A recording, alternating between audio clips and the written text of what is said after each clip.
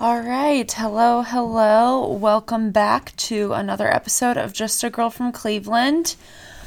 Wow. So I am pretty exhausted today, the day after the Browns-Chiefs game, which unfortunately, obviously, ended up in a loss for the Cleveland Browns.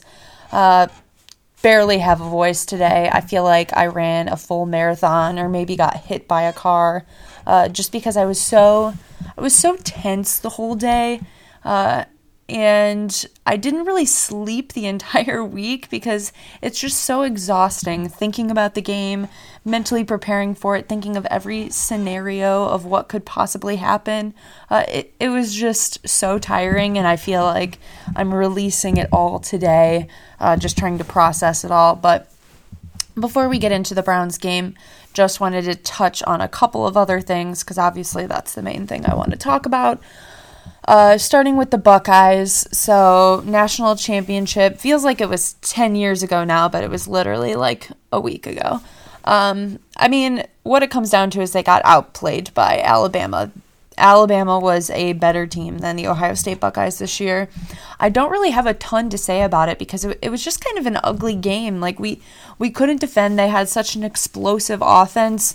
There was no stopping them. But overall, I'm still pretty satisfied with the Buckeyes season because we did get to destroy Clemson, which was great. And just in general, really shutting down the people who were saying that we did not deserve to be in the playoffs when clearly we did, defeating Trevor Lawrence and Clemson. That was still a pretty big deal. Obviously would have loved to win it all, but I mean, at the end of the day, when you just have Alabama just has better players this year than Ohio State had, and that's how it is sometimes. So don't have a ton to say about that, but wanted to touch on it. The other thing is our guy Urban Meyer. So Urban Meyer has taken the head coach job at the Jacksonville Jaguars, which it's interesting. I personally do not love this move for him. I loved him as a college football analyst. I feel like he brought so much interesting commentary to the game, and it was really like putting on a clinic for all of us, teaching the sport in a way people just never think about it. I thought it was so interesting every time I would watch him. So disappointed to not have that part anymore. Also, I don't know how good he will be as an NFL coach. I mean, what made him so great as a college coach in part was his ability to recruit really, really well, which is not the same factor in the NFL. So it will be interesting. I'm not going to jump to the conclusion that he's going to be an automatic failure like a lot of people are, because I feel like that's dramatic, but I don't know. I feel like it might have been better if he ended on a high note. He was beloved at Ohio State as a coach, and he really was doing well on TV, so I just feel like he could have kind of rode that out. I also wonder if whatever health issue he had is better. Not really sure about that, because that was his original reasoning for stopping coaching. But I don't know. I hope he has success. I mean, it's a pretty crappy team right now, so he's going to have to do some things to turn around. Interesting to see who he decides to draft with the first pick in the draft, or if he decides to trade that pick. A lot of people think he wants Justin Fields as the quarterback, obviously that Ohio State relationship, but I don't know. We'll see how it goes.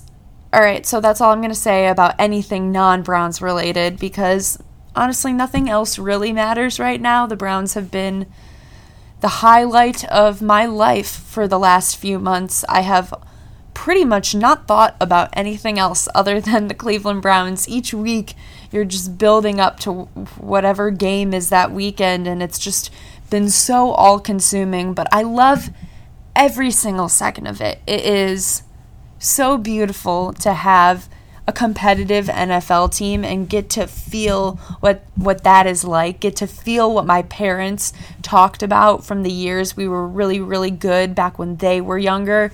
I've never been able to experience that feeling, and I'm just, oh man, it's so all-consuming, and it's so overwhelming, and it's the best thing in the world. I do have to start with a rant here on the Steelers fans. I don't really want to give them the time of day right now because We have better things to worry about, like, filling some of the gaps in our defense in this offseason that I don't want to sit here and talk about, Steelers fans, but I do have to get into it for a second because it is mind-blowing the way a lot of Steelers fans are behaving in general right now.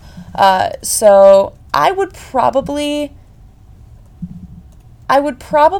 compare them to a kid who goes to private school and has never been told no by his parents in his entire life, and then one day something doesn't go his way and he doesn't get what he wants, and he whines and complains and makes excuses and argues a bunch of points that don't make any sense and have nothing to do with what we're talking about. I would say that Steelers fans, they've been spoiled with a lot of good football over the years, and now that they are not the top dog in our division, they literally don't know what to do with themselves. There is no room when talking to a Steelers fan to have complex conversations about football because they just think that they are right and the best. Like, you literally can't even talk to them about that game from last week without them referring to the last 20 years of Cleveland Browns football as if that has anything to do with the way they played and the way we played against them. They just want to talk about the history of their team and the history of the Cleveland Browns and not this year and what was going on. And there's like no level of accountability or looking in the mirror and seeing what maybe you could change as a team or what you need to do differently, and that you might not be perfect. And it is so mind-blowing to listen to it. I mean, I am all for trash talk. I love doing it. I do it all the time. It's one of the best parts of sports. I love arguing different things with opposing fans. It's super great. But when you aren't even making logical points, like I've seen a lot of Steelers fans talk about, looks like the Browns and Ravens are sitting on the couch next to us watching the rest of the playoffs now, as if the Browns didn't just completely destroy the Pittsburgh Steelers 1 week ago. Like, we, and as well as the Ravens, made it one round further in the playoffs than you, and you have to sit there and realize that means you aren't the best, okay? You aren't. And then I saw a lot of Steelers fans saying, well, we have a better pick than you in the draft now. Oh, okay, so that's what we're doing now. We're just going to argue higher draft picks. I'm pretty sure, I can say this with almost 100% confidence, that when the Browns were really bad, in our 0-16, 1-15, or just even our, mediocre seasons, of course we were trash-talking Steelers fans, but we were very honest with who we were as a team, that there were things we needed to do better, there were things we messed up on, whether it's coaching, players, quarterback issues, any of those things. Very honest with ourselves about what was wrong and what we needed to do better. We weren't trying to fool anyone, and it feels like that's what Steelers fans are doing right now, is they're afraid of losing all of the years of greatness that they had, and that maybe they're going to have to do some rebuilding here and rework some things, that they're just grasping on what they used to have, that they cannot live in the reality of today. And in the reality of today, they are not the best team in the division. They lost in the first round of the playoffs to the Cleveland Browns. It is a new day in football, and they gotta make changes. So they can live in the past, they can live in their fantasy land, or they could come back to reality and face what they are doing right now.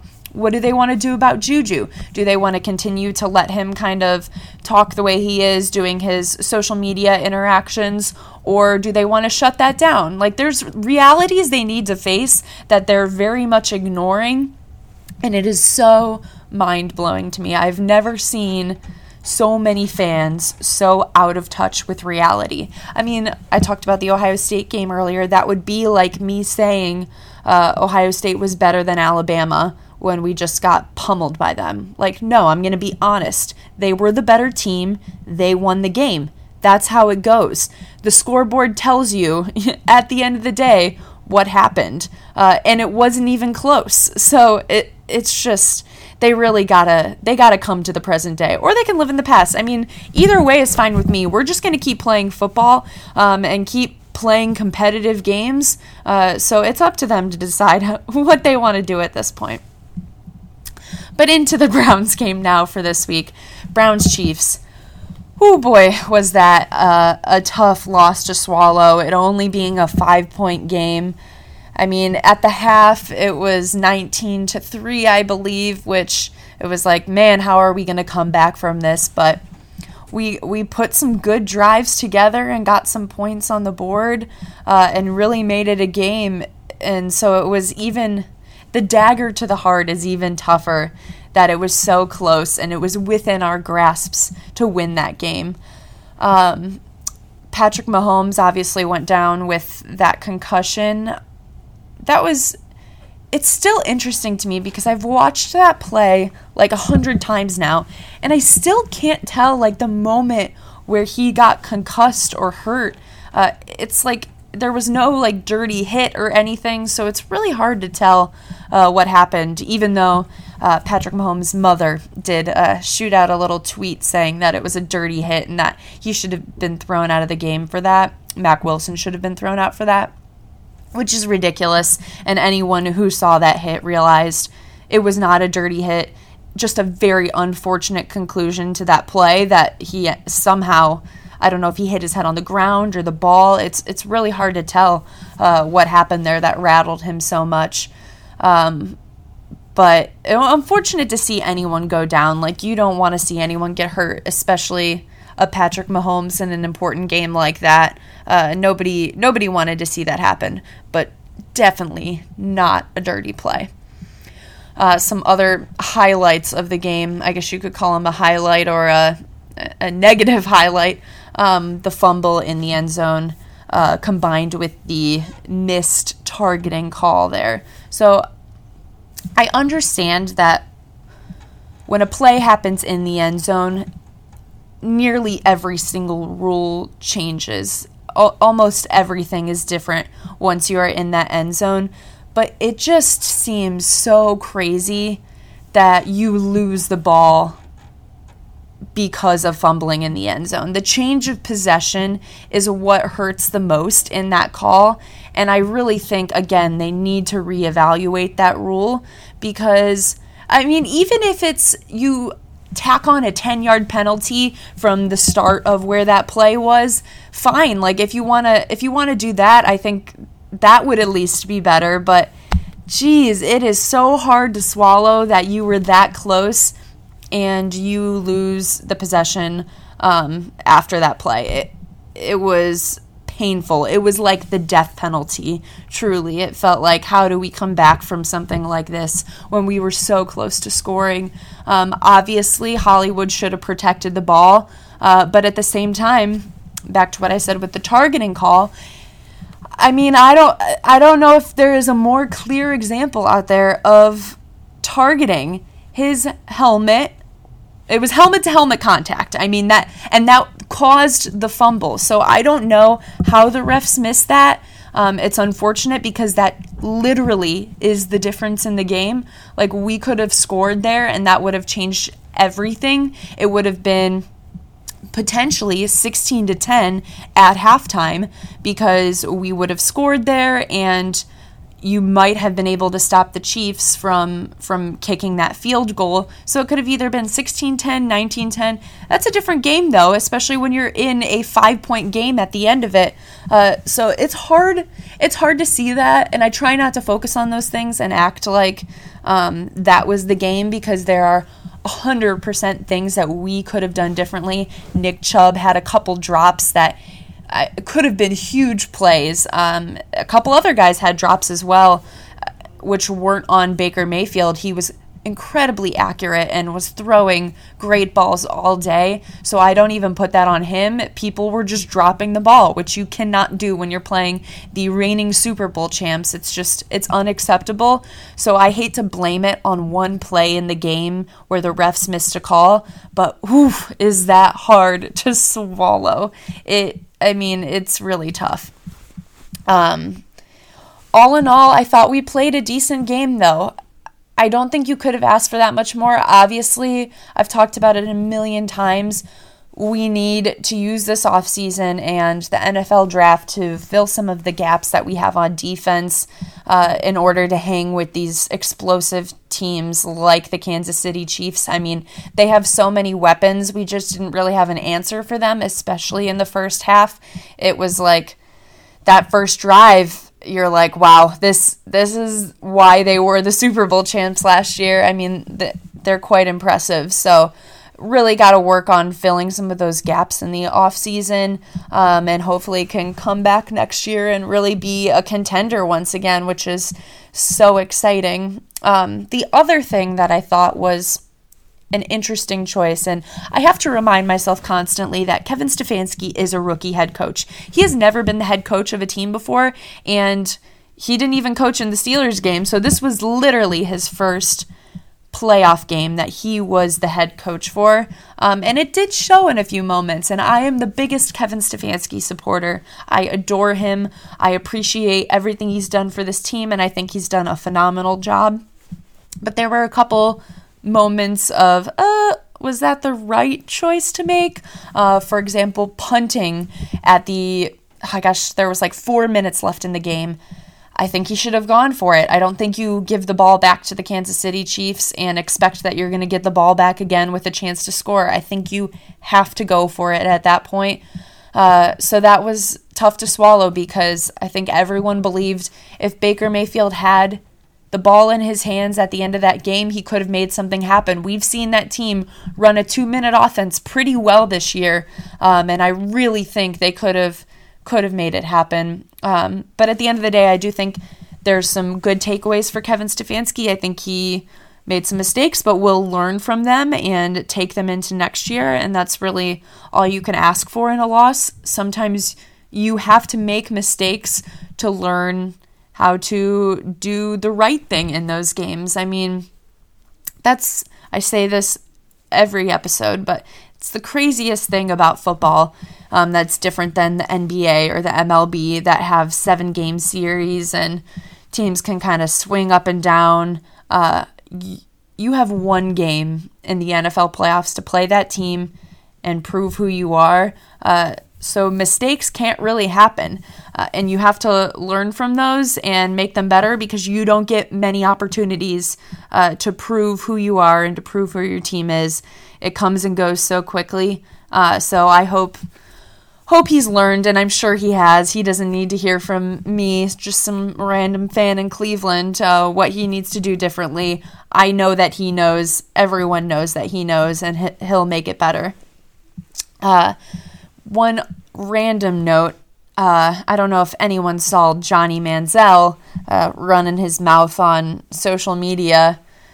It's I don't even want to give that much time either, kind of like the whole Steelers fan thing, because man, it's like, why are you even talking? I referred to him on Twitter as a discount Baker Mayfield, which actually might be insulting to Baker because Baker's so much better than that. But when Baker came into the league, obviously a lot of people were drawing comparisons between the two of them, kind of, outspoken, big personality guys. But Johnny Manziel has clearly not found a single moment in his life to grow up and mature, whereas Baker Mayfield is probably one of the more mature quarterbacks in the league now, and for everything he's done this year, he's just kept his head down and worked hard, something Johnny could never do on the Browns or for any league of football he's played in for that matter.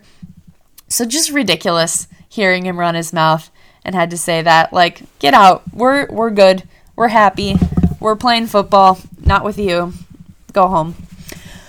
Okay, so I wanted to kind of close out this episode with just, in general, what this season has meant to me. And it's hard to explain it to other fan bases because I don't think they really understand what it has felt like to be a Browns fan. Like, we have been in the lowest of the lows, the 0-16, like I said, the 1-15 seasons. You just really got to swallow your pride and take it in those moments and really try to picture a better future for the team when you're down like that, because it's hard to be a fan of a team when you're in times like that. I'm sure Jets fans feel like that right now. Jaguars fans, you just got to keep the faith and, stay positive for what you could do someday. But it's so frustrating in those times. But I really do think it makes good moments like this season that much more rewarding. I mean, I appreciated every good game that we had. Every time our 2-minute offense actually worked and we actually scored, it was the craziest thing, because we were never able to do that before. So it means so much more to see it now. But at the same time, it's hard because there are no participation trophies in the NFL. One team wins the Super Bowl, and it wasn't us. So it's hard not to be disappointed, because as much as we want to say we're going to fill the gaps that we had from, this year and come back better next year, nothing is promised, and you only get so many opportunities, and you never know when you're going to get that opportunity again. So it's hard to not be disappointed, because we really did come so close and felt like we had a shot to win. But I mean, it's been beautiful to see the way Baker, Jarvis, Mac, a lot of these guys, you see them post on social media, Myles Garrett, all of them, the way they embraced Cleveland, this organization, everything about playing football here. It warms my heart. Like, even when you see them tweeting, like, we wanted to do this for these fans in this city, it means a lot. I said it last time. People love to hate on Cleveland. People love to put Cleveland down. It's like an easy scapegoat to be like, haha, Cleveland. And they have made us not a joke anymore. They've made us the real deal. They've made us a competitor, a team that people respect. Sorry, I had to take a sip of water. Getting from my sore throat yesterday, gets really dried up and while I talk a lot. But anyways, it does mean a lot to see these guys speak about us that way and want to keep winning. I feel like even going into free agency here, a lot of the guys that are up this year will want to stick around. They will want to stay. Even if certain people have to take, less money than they were hoping to, I think they'll do that because they believe in the culture, they believe in the organization, they believe in Kevin Stefanski, they believe in Andrew Berry, they believe in the fans, and that's a great feeling. I truly can't wait to see next season when we're out of this stupid pandemic and that stadium can be full of fans again, full of people celebrating and having a great time. I think the city deserves it. It will be a sight to see, and I'm looking forward to it. So as disappointing as this was, just got to be excited for the future and hope for the best. But thanks for following along this season as we kind of worked through the craziness of the pandemic and not really knowing what sports were going to look like in general. It's awesome that we were able to get through it and have something so bright to fill our time with during such a dark time. And I appreciate everyone who's kind of listened to me either on here or on Twitter, or I've recently started picking up TikTok, which has been a ton of fun. Shout out to Bill's Mafia, who has been so supportive of me on TikTok. Very much appreciate them. But it's been fun interacting with everyone and getting to celebrate this team. Like I said, in a year that has been so hard in so many ways, it's so great to have this to focus on, and I've enjoyed talking about it so much. Obviously, I am not going anywhere. I will be continuing to talk about, Cavs, not too bad right now. We're sitting right around 500. See what's going to happen with Kevin Porter Jr., who just threw a temper tantrum and is probably getting traded or something here, which we'll see how that plays out. Hopefully the Indians, who knows what's going on with them, just got rid of Lindor and Cookie, two of everyone's favorite players, and because we don't want to spend any money. So not sure how that season's going to go, but we'll see what happens. And then obviously any Browns offseason talk. I'll still be here continuing to talk. Free agency starts March 17th. Get ready. NFL draft hosted in the great city of Cleveland, Ohio this year. Late April, early May. And then we get into training camps, and I'm sure there's going to be plenty to talk about as we get through this off season. So I'm not going anywhere. I will still be here talking constantly, and I'm looking forward to it. So thank you everyone for listening. Make sure you rate and review on Apple Podcasts, subscribe, follow on whatever platform you listen to podcasts, and definitely give me a follow on Twitter, TikTok, Instagram. It's Abby_Mueller_